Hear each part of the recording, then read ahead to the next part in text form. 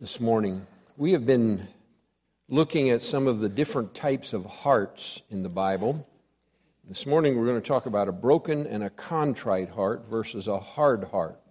We're going to use the insert in your bulletin if you want to follow along on the notes there. A little bit more than what we could get on the back of the bulletin, so we put the insert in there for this morning.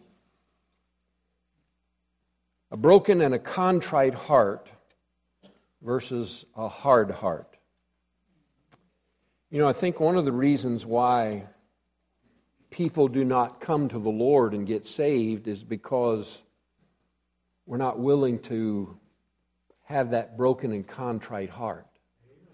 We don't want to humble ourselves. We don't want to acknowledge to God that we're sinners. And all of us know that in order to be saved, we have to acknowledge we're a sinner. Amen? And we're all sinners.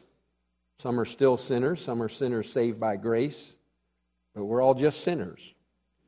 We sang that song, Only a Sinner, Saved by Grace. I'm glad that I can say only a sinner, but I'm glad I can add the next phrase, saved by grace. Amen? I hope you can too. A person that has a broken and a contrite heart is one that will maintain continual fellowship with the Lord. And I hope that's the goal of all of us, to have that continual fellowship with the Lord. You know, God doesn't want our Christian life to just be something that we put on Sunday morning or Sunday night or Wednesday night when we come to church. He wants us to have fellowship with Him every day. And really 24 hours a day. Say, well, I got to sleep sometime, preacher. Well, if you meditate on the Word of God before you go to sleep, your mind will be meditating on it through the night. Sometimes without you even realizing it. But to have that continual fellowship.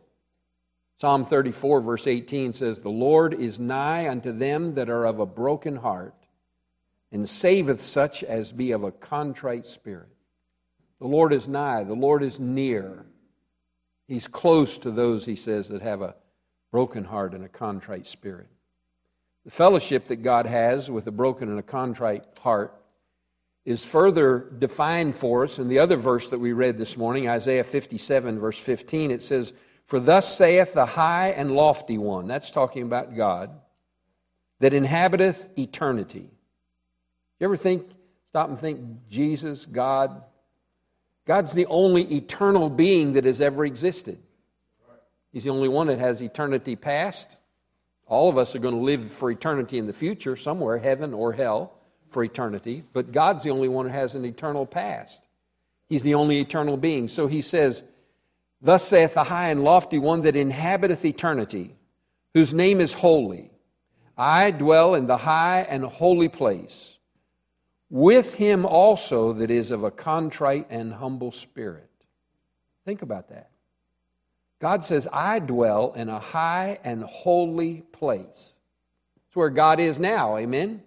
High and holy place. But then he says, and with him also that is of a contrite and humble spirit. God says if we have a contrite and humble spirit, He dwells with us. That's a wonderful thing, isn't it? That the one who dwells in the high and lofty place dwells in me and with me.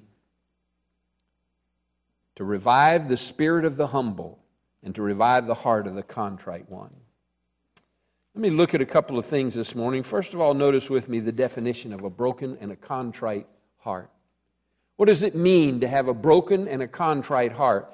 The Greek word for broken is santrabo, and it literally means to rub together, to rub things together, as iron rubbing against iron. Proverbs talks about that in Proverbs 27:17. It says, Iron sharpeneth iron, so a man sharpeneth the countenance of his friend.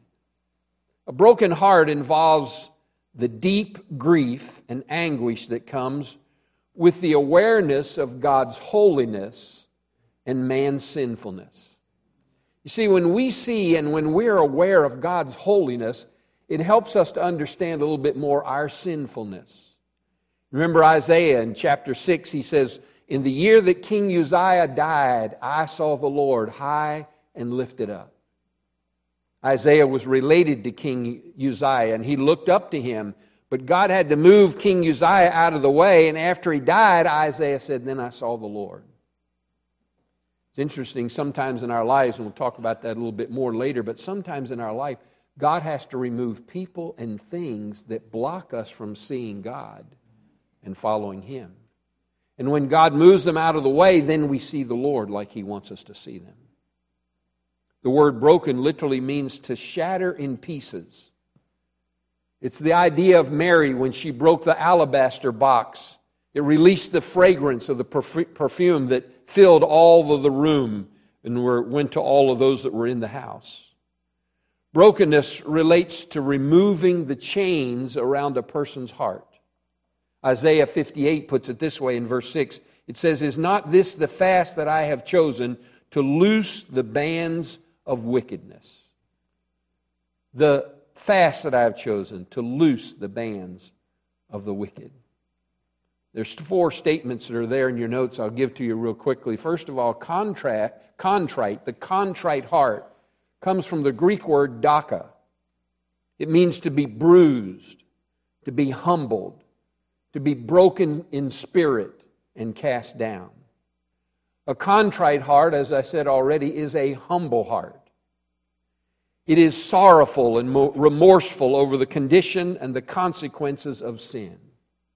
Are we really sorrowful?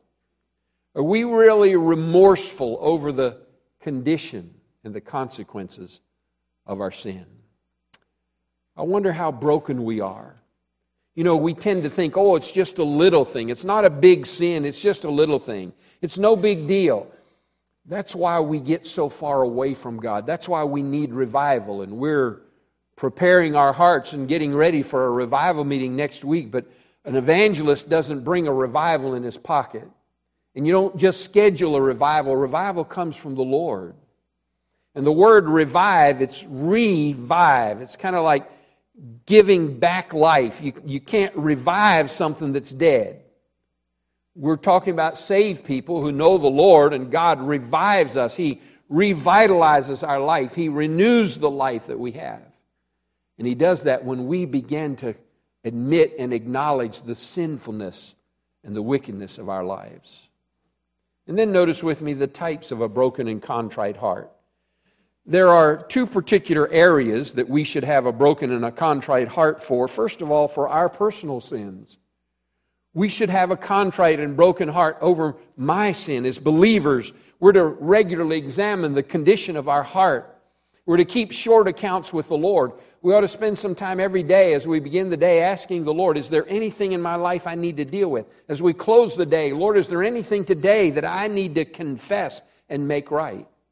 And when we confess our sin, it's not just a matter of saying, Lord, if I've done anything wrong today, forgive me. That's not really confession. To confess means to see our sin like God sees it. To see it like God. How does God see my sin? Songwriter put it this way. He said, where's the hammer that drove the nails? Where's the spear that pierced His side? And then it says this, if you're not serving Him, it's in your hands. You see, when we see sin like God sees it, we see our sin as the hammer that's driving the nails through the hands of the Lord Jesus Christ. It was for my sin, it was for your sin that He died on the cross and paid our sin debt.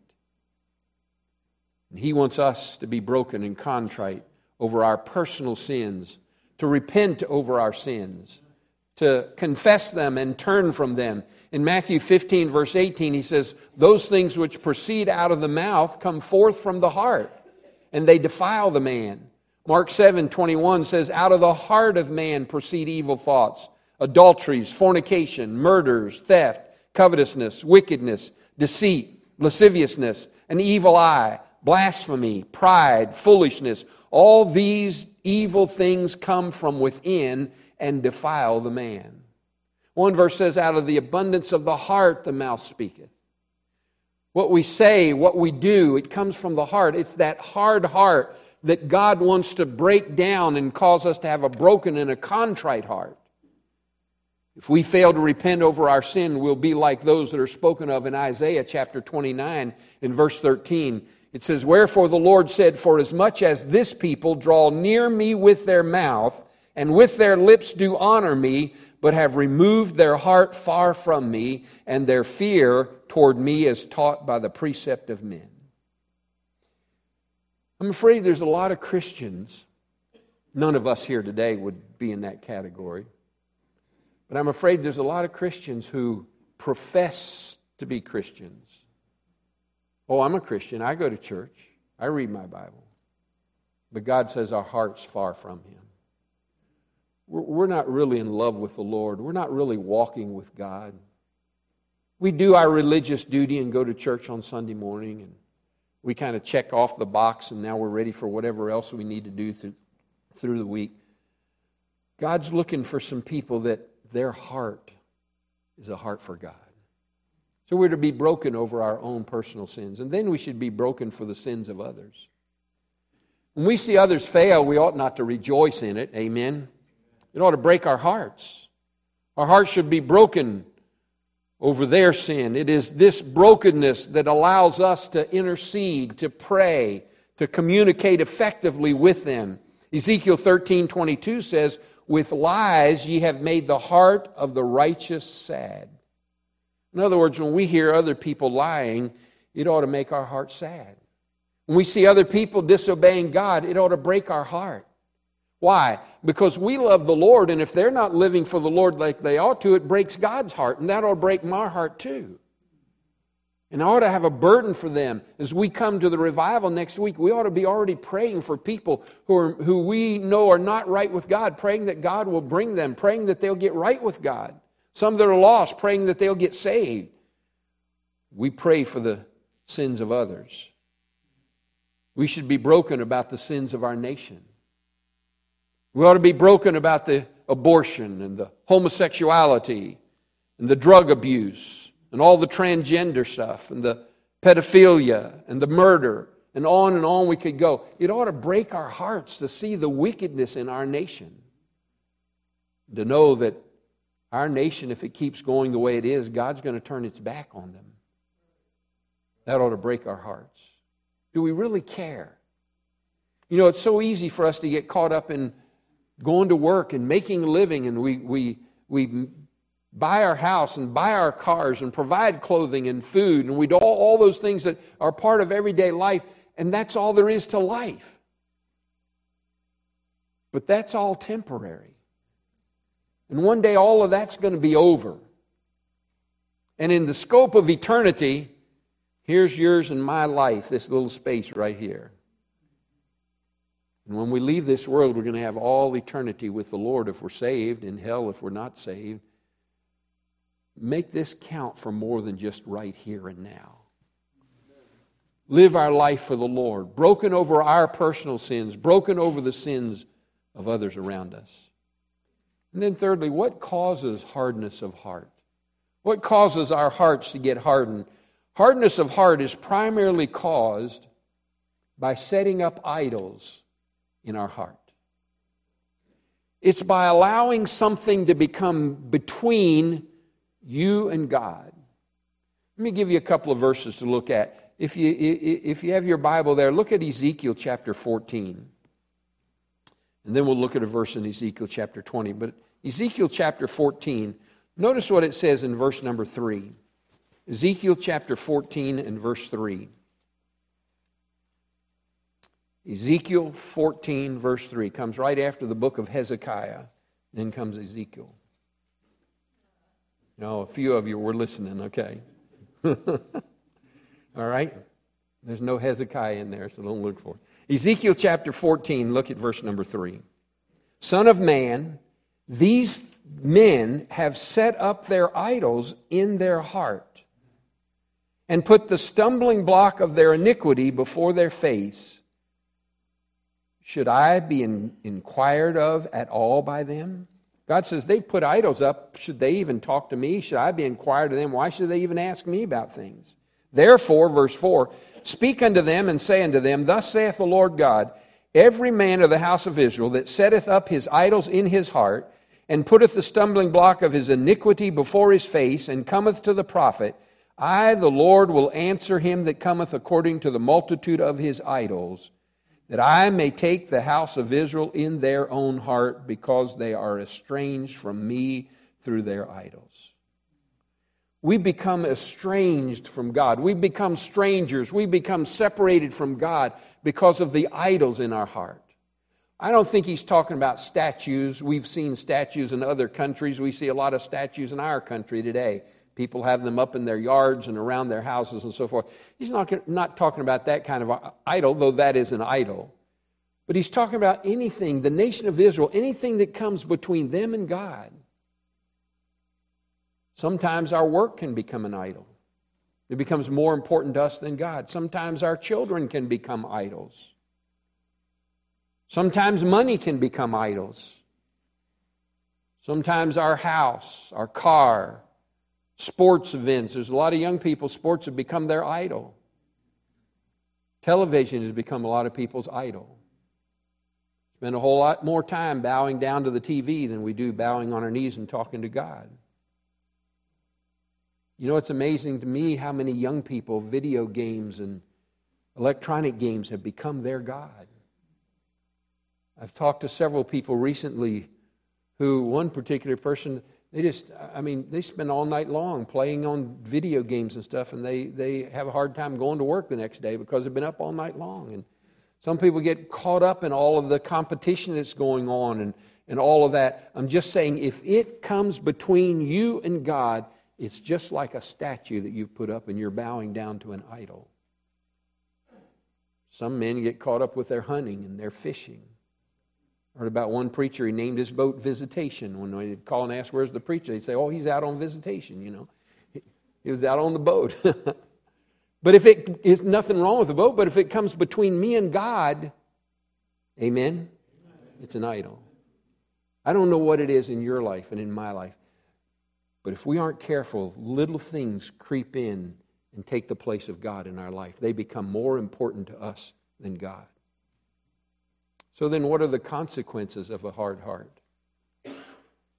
Those who fail to have a broken heart, but instead have a hard heart, the Bible says they store up wrath for the future.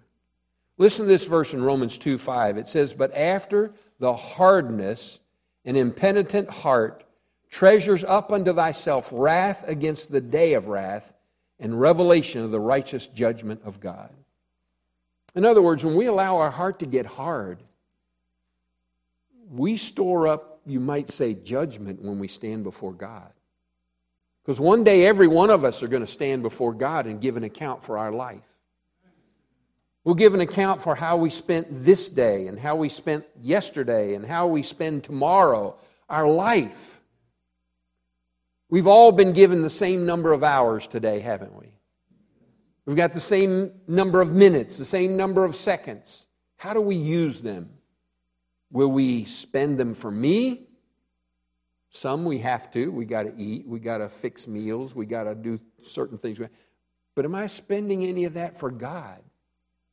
You know, we spend the month of January usually here in our church studying stewardship and talking about stewardship, and primarily we focus on our finances.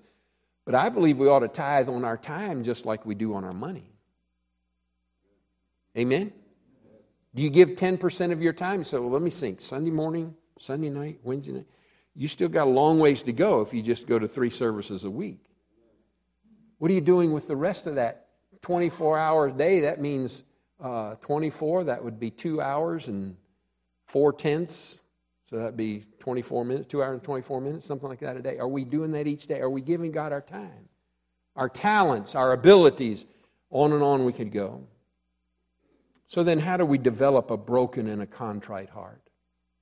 I don't want to have a hard heart, amen? So if I want to have a broken and a contrite heart, how do I do that? First of all, consider a father's discipline. Consider a father's discipline. God compares His chastening in our life to that of a loving father. If we disobey God's laws, God will seek to bring us to repentance with wise discipline and loving discipline in our life. You know, I grew up in a Christian home. My dad was a preacher. My dad believed in discipline. I Dad believed in bloodshed in the woodshed. He never shed any blood, but he used his belt. And we feared Dad's belt. Today, if my dad was living, I probably could have him charged with child abuse a few times. But you know what? I turned out halfway decent. It worked. But we discipline our children. Amen? We have various ways that we do that. And in love, we want them to turn out right. We want them to live right. We want them to serve God. We discipline them to help them to do right. Just as a loving father disciplines his children, our Heavenly Father disciplines us. He works in our life. Deuteronomy 8 verse 5 says, "Thou shalt also consider in thine heart, as a man chasteneth his son, so the Lord thy God chasteneth thee." Hebrews 12:6 says, "For whom the Lord loveth, he chasteneth and scourgeth every son in whom he receiveth."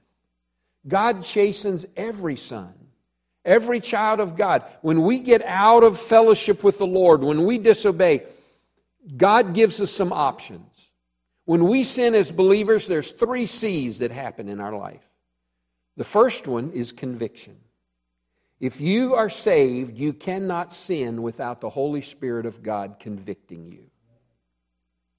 I don't know about you, but when I do something wrong, I get miserable. God convicts me.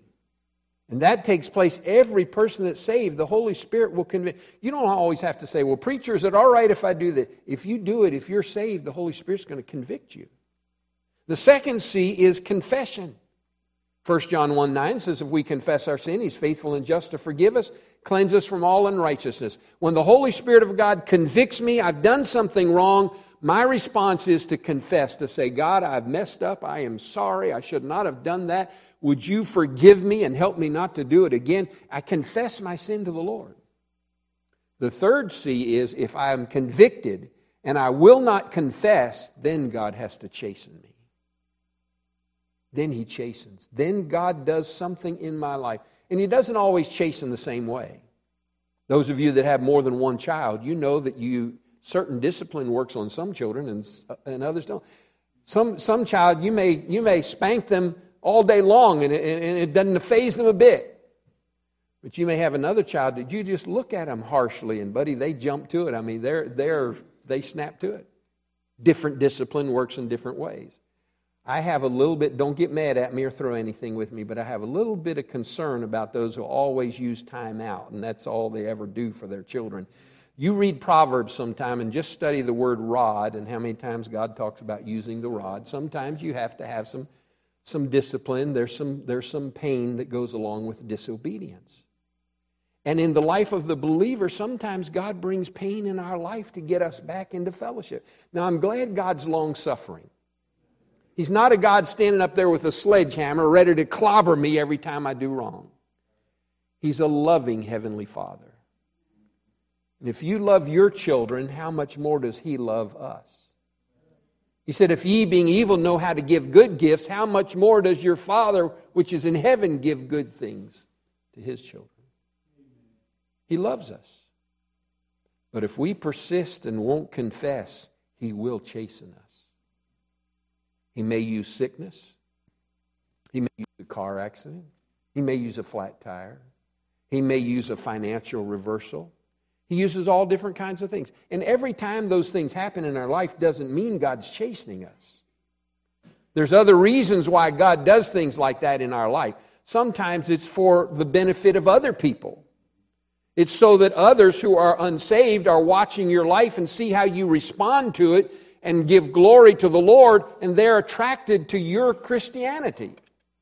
Sometimes it's to build character in your life. Sometimes, I was talking to somebody yesterday, sometimes it's just because we're human beings and we're under the curse of Adam when he fell in the garden. The Bible said, in the day that thou eatest thereof, thou shalt surely what? Die. And one day, unless the rapture takes place, every one of us are going to die. We're not going to get out of here alive. We're going to die. Why? Because of Adam's sin. That sin nature's been passed on to every one of us. Sin caused death and disease, and there's some things that we go through just because we're under the curse of Adam. But there are other times when it's because God is dealing with me and He's trying. You know if there's things in your life that God's been dealing with and you've been struggling against the Lord and not willing to do what God wants you to do, either you're doing what He doesn't want, or you're not doing what He does want you to do, and there's been some struggle going on, and sometimes God has to chasten us, doesn't He? Consider the discipline of a father. Our hearts should be responsive to God's discipline, just like we would to a wise father. That means that we must recognize that God allows things to happen in our life in order to discipline us. Secondly, if I want to develop a broken and contrite heart, I need to look into the mirror of God's law. Look into the mirror of God's law. If we compare our behavior with the behavior of everybody else around us, we'll tend to think we're pretty good, won't we? Amen? But if we compare our behavior to the law of God, to the Word of God, instead of becoming self-righteous, we become broken and contrite. James chapter 1, verse 25 says, "Whoso looketh into the perfect law of liberty, and continueth therein, he being not a forgetful hearer, but a doer of the word, this man shall be blessed in his deed." We look into God's Word. It's a mirror that lets me see myself and see my sin and see my failure, and then I do something about it. Most of you, when you got up this morning, you look in the mirror. First time you did, you thought, who in the world is that person looking back at me? And so you did something about it, didn't you? How many of you do not look right now like you did when you first got up this morning? Let me see. Okay, all right. God says spiritually we look into God's Word and He shows us who we are and we do something about it. We get things right. We have a broken heart that I'm not where God wants me to be. I don't know about you, but I want to be more like the Lord Jesus Christ. Amen? And I don't ever want to become satisfied with where I am. I don't want to become complacent thinking that I am all that I want to be. I want to keep growing and learning and becoming more like the Lord Jesus Christ. And then thirdly, obey the promptings of God's Holy Spirit. Obey the promptings. One of the ministries of the Holy Spirit, John 16:8 says, is to reprove the world of sin and of righteousness and of judgment. When the Holy Spirit convicts us, listen and obey His promptings. Do what He's prompting you to do. His conviction will be experienced in our heart. 1 John 3:26 says this. It says, "If our heart condemn us, God is greater than our heart and knoweth all things." And if we'll respond to the conviction of the Holy Spirit with a broken and a contrite heart, then God will forgive us and God will be able to bless us again. However, if we resist His work, we will grieve the Holy Spirit of God and we will develop a hard heart. And that's what we don't want to have. The Holy Spirit will begin to convict us. He'll convict us for wrong thoughts. Simon in Acts chapter 8 and verse 27 said, "Pray God if perhaps the thought of thine heart may be forgiven thee." And so we need to obey the promptings of God's Spirit. And then fourth, accept the reproach of enemies. Accept the reproach of enemies. One of the secrets of David's broken and contrite heart was his response to the reproach that was heaped upon him by many of his enemies. He testified of that in Psalm 69 and verse 20. He said, "Reproach hath broken my heart, and I am full of heaviness." Many of David's adversaries and enemies that he faced were a result of his past sins in his life. When Shimei, if you remember the story, he followed along as David was fleeing from Saul, and Shimei was cursing him and so forth. David recognized that God had commanded Shimei to curse him. And David trusted the Lord to take care of Shimei. He constantly reminded himself of the various things that were taking place in his life. He said in Psalm 109:22, he said, "I am poor and needy, and my heart is wounded within me." The reproach of our enemies. Sometimes those who come against us are there because of our past failures. David had some enemies because of his sin with Bathsheba and because of his taking out Uriah. And along the line afterwards, he had some that came after him because of his sin. And then fifthly, endure the harshness of authorities. Sometimes we don't think of this as being God working in our life. We who have been entrusted with the care of other people ought to always be kind. But we all know there are people who are in leadership that are not always kind. Amen? In reality, that's not always the case. Even though those authorities abuse their power, we'll be benefited to recognize that God works through those authorities, and God sometimes will use those authorities to create in me a broken and a contrite spirit. Look with me, if you will, at the book of Lamentations, right after the book of Jeremiah. Isaiah, Jeremiah, and then Lamentations. Look at Lamentations chapter 3. And look at verse 27. Lamentations chapter 3 and verse 27. Are you with me? You got it? All right, look at verse 27. It is good for a man that he bear the yoke of his youth. He sitteth alone and keepeth silence, because he hath borne it upon him. He putteth his mouth in the dust, if so be there may be hope. He giveth his cheek to him that smiteth him. He is filled full with reproach, for the Lord will not cast off forever. But though he cause grief, yet will he have compassion according to the multitude of his mercies. He said, yes, sometimes God has to cause grief. Sometimes he has to cause us to go through the reproach of maybe authorities, maybe a boss on the job, maybe some other authority. We're going through some reproaches with the authorities national that we have in our country. And God says sometimes he allows us to go through those things, but he said, don't forget, though he cause grief, though God causes grief, yet he will have compassion according to the multitude of his mercy. We cry out to the Lord just as the nation did, and God has mercy upon us.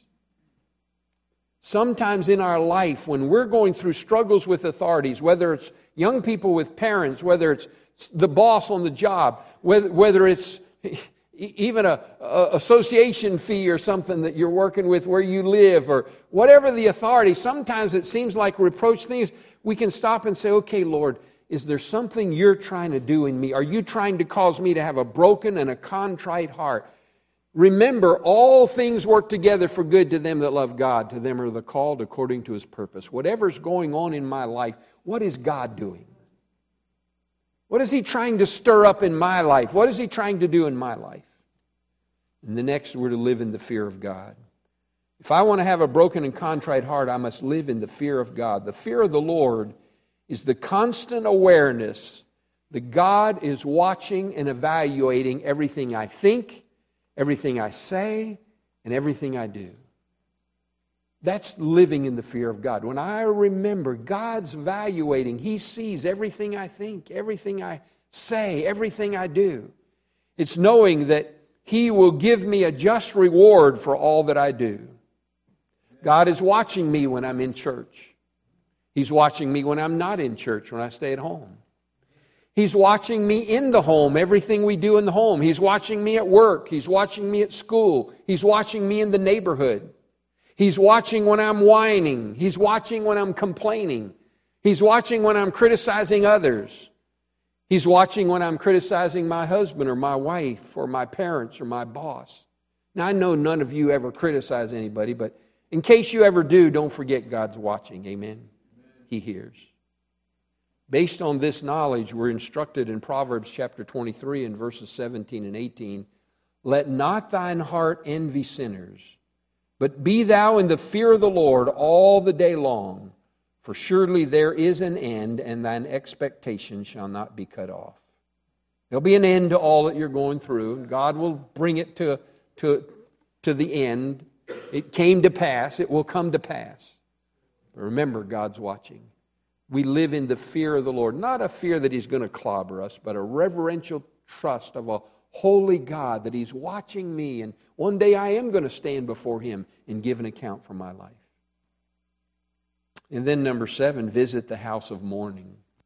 Visit the house of mourning. Ecclesiastes 7:4 says, the heart of the wise is in the house of mourning.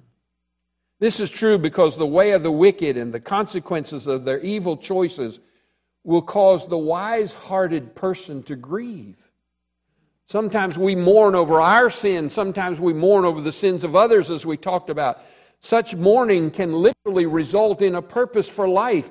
When I'm mourning over the sins of those around us, it motivates me to find out ways that I can help them and I can minister to them. I can help them to keep from reaping the consequences of continuing in going the wrong way. There's a significant passage in Luke chapter 6, verse 21. It says, "Blessed are ye that weep now, for ye shall laugh." And verse 25 says, "Woe unto you that laugh now, for ye shall mourn and weep." The first type of weeping is a proper mourning over sin and over the consequences of sin. Later there will be laughter, the laughter of victory and rejoicing over that victory. The second laugh is a silly, frivolous laugh that results in weeping and despair, weeping over the loss that comes. And then number 8, arrange for daily accountability. You want to have victory over sin in your life, over failure, over addictions. Have some daily accountability. We will never have a broken and a contrite heart without regular accountability to those who have the freedom to point out our blind spots in our life. We're instructed in Hebrews 3, verse 13, to exhort one another daily while it is called today, lest any of you be hardened through the deceitfulness of sins. God does not want us to be hardened through the deceitfulness of sin. So He says we exhort one another. We can encourage one another. We can point out to other people. We're praying for them. And when they have failures, we go to our brother and we try to help them to get things right. But we go in a spirit of love and meekness, not in a spirit of pride, that I'm better than you and I would never do what you did. Arrange for daily accountability. The Bible says the wounds of a friend are faithful. And then prepare for participation at the Lord's table. Prepare for participation at the Lord's table. If I'm going to have a broken and contrite heart, the communion table gives me a divine provision for that. In order to properly partake of the Lord's Supper, the Bible tells us, "He that eateth and drinketh unworthily eateth and drinketh damnation to himself, not discerning the Lord's body. For this cause many are weak and sickly among you, and many sleep." You see, when I come to the Lord's table, before I partake, I am to examine. The Bible says, "Let a man examine himself." I'm to ask the Lord, is there anything in my life that I need to deal with before I partake? Because if I partake and I'm not willing to do what you're wanting me to do, I'm partaking unworthily. And you say, well, that I might not know what it is. That's not what it's talking about. If you have something in your life you need to deal with, you already know about it. God's already been convicting. Remember the 3 C's? Convict and confess and chasten. He's already been convicted. If there's something in my life that I'm not willing to surrender and submit to the Lord, then He says, don't take of the Lord's Supper, because if you do, you're going to eat and drink unworthily. And He says, for this cause many are weak and sickly among you, and many sleep, or many have died. In other words, He says, when you partake and you're not willing to deal with that sin that God's been dealing with you, then God will use chastening in your life. He'll use sickness. He may even take your life if you're not willing to get it right. You persist in your disobedience, there comes a point when God says, okay, that's enough. If you won't mind me down here, I'll take you up here where I can keep an eye on you and make sure you do what's right. You don't lose your salvation, but you may lose your rewards when you stand before God. So partaking of the Lord's Supper is a wonderful time to have a broken and contrite heart to say, God, I want to obey you and partake. He said, drink ye all of it when He's talking about the cup. I want to obey you and do that, but I don't want something in my life that I'm not willing to surrender and get right to be the thing that will cause you to have to chasten me and bring discipline in my life. And then the last thing, and this is interesting and important, expect those you love and trust to turn against you. I've found through the years as a preacher, sometimes the people that I've invested the most in and done the most for have turned against me. That's so sad. That shouldn't be the case. But why does God allow that to happen? It's kind of like that King Uzziah thing. Sometimes God has to get some people out of the way so that we can see the Lord. And sometimes there are those that we've done the most for, And we've invested the most of our life, and God allows them to turn against us. And that old hard heart that we have can get broken and contrite. And we cry out to the Lord, don't we, when we get in that position. You see, God will use whatever's necessary to bring us to that point of a broken heart to say, God, I need you. I need your help.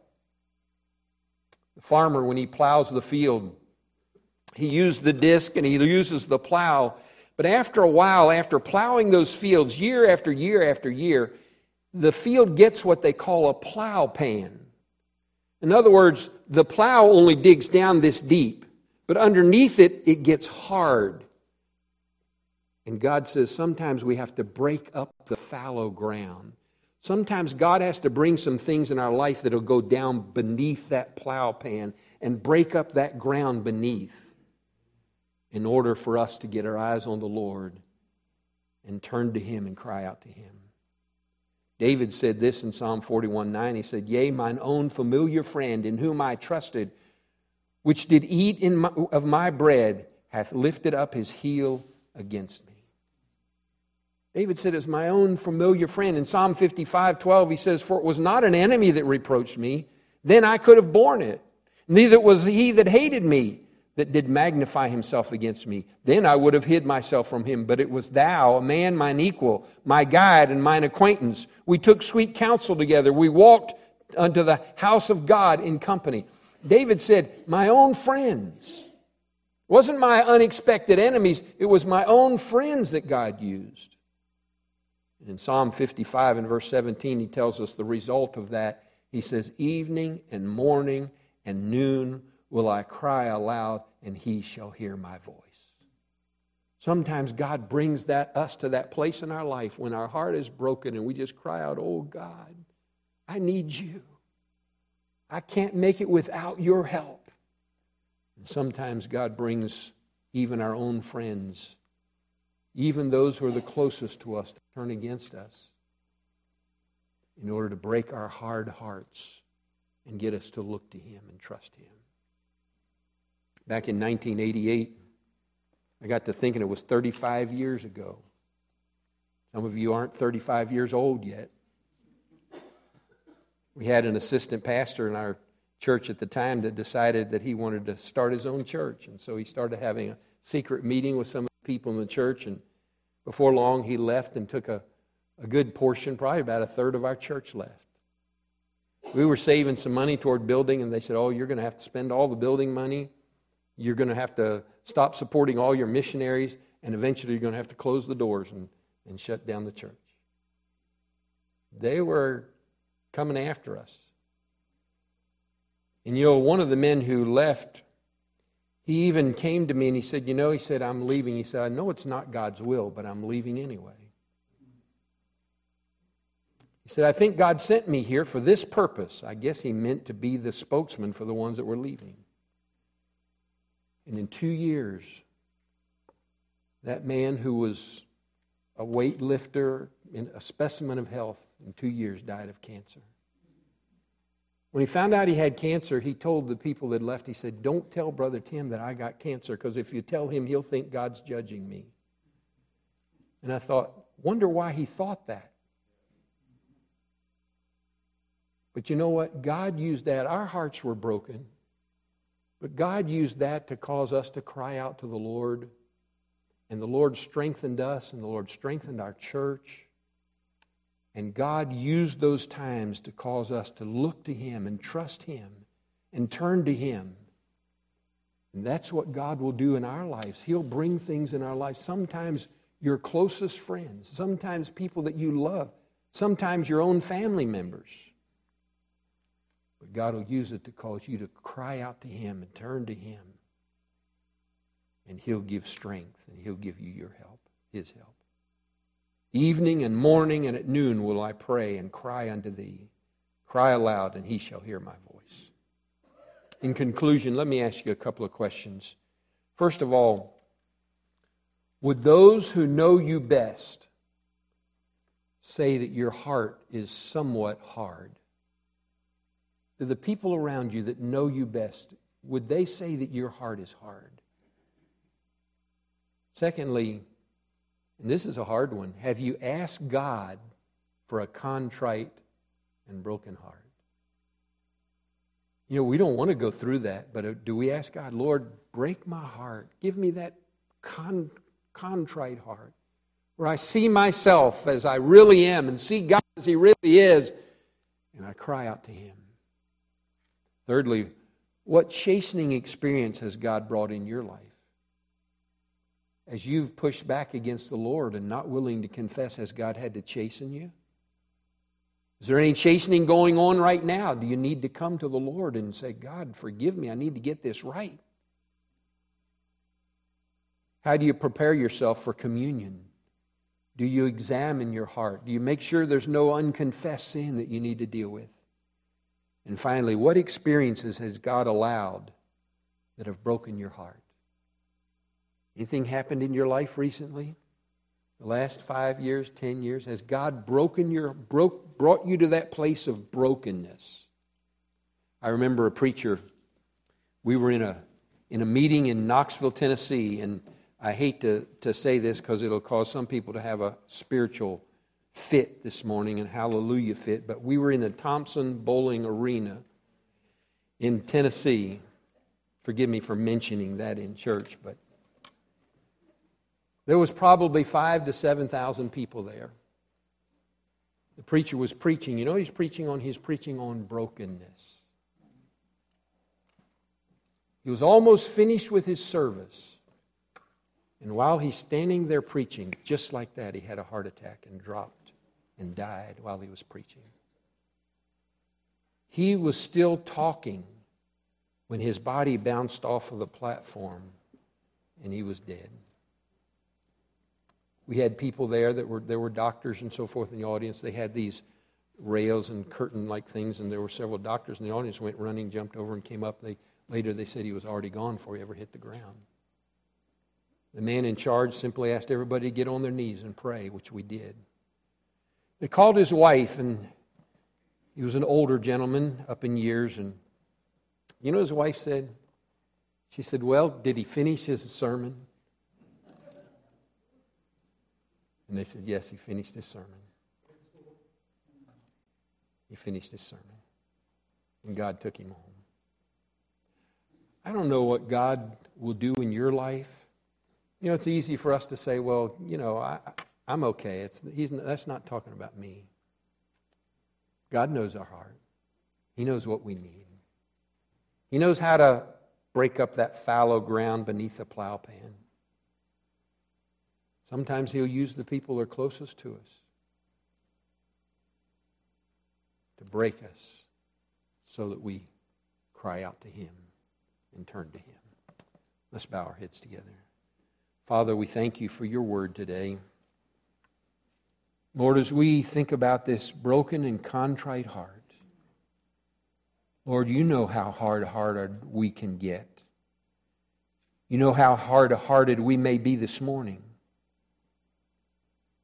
You know if there's things that we've been pushing back and arguing with You about and not willing to surrender. And You know what's going on in our mind and our heart. Would You help us today? There's the conviction already on somebody's life here this morning.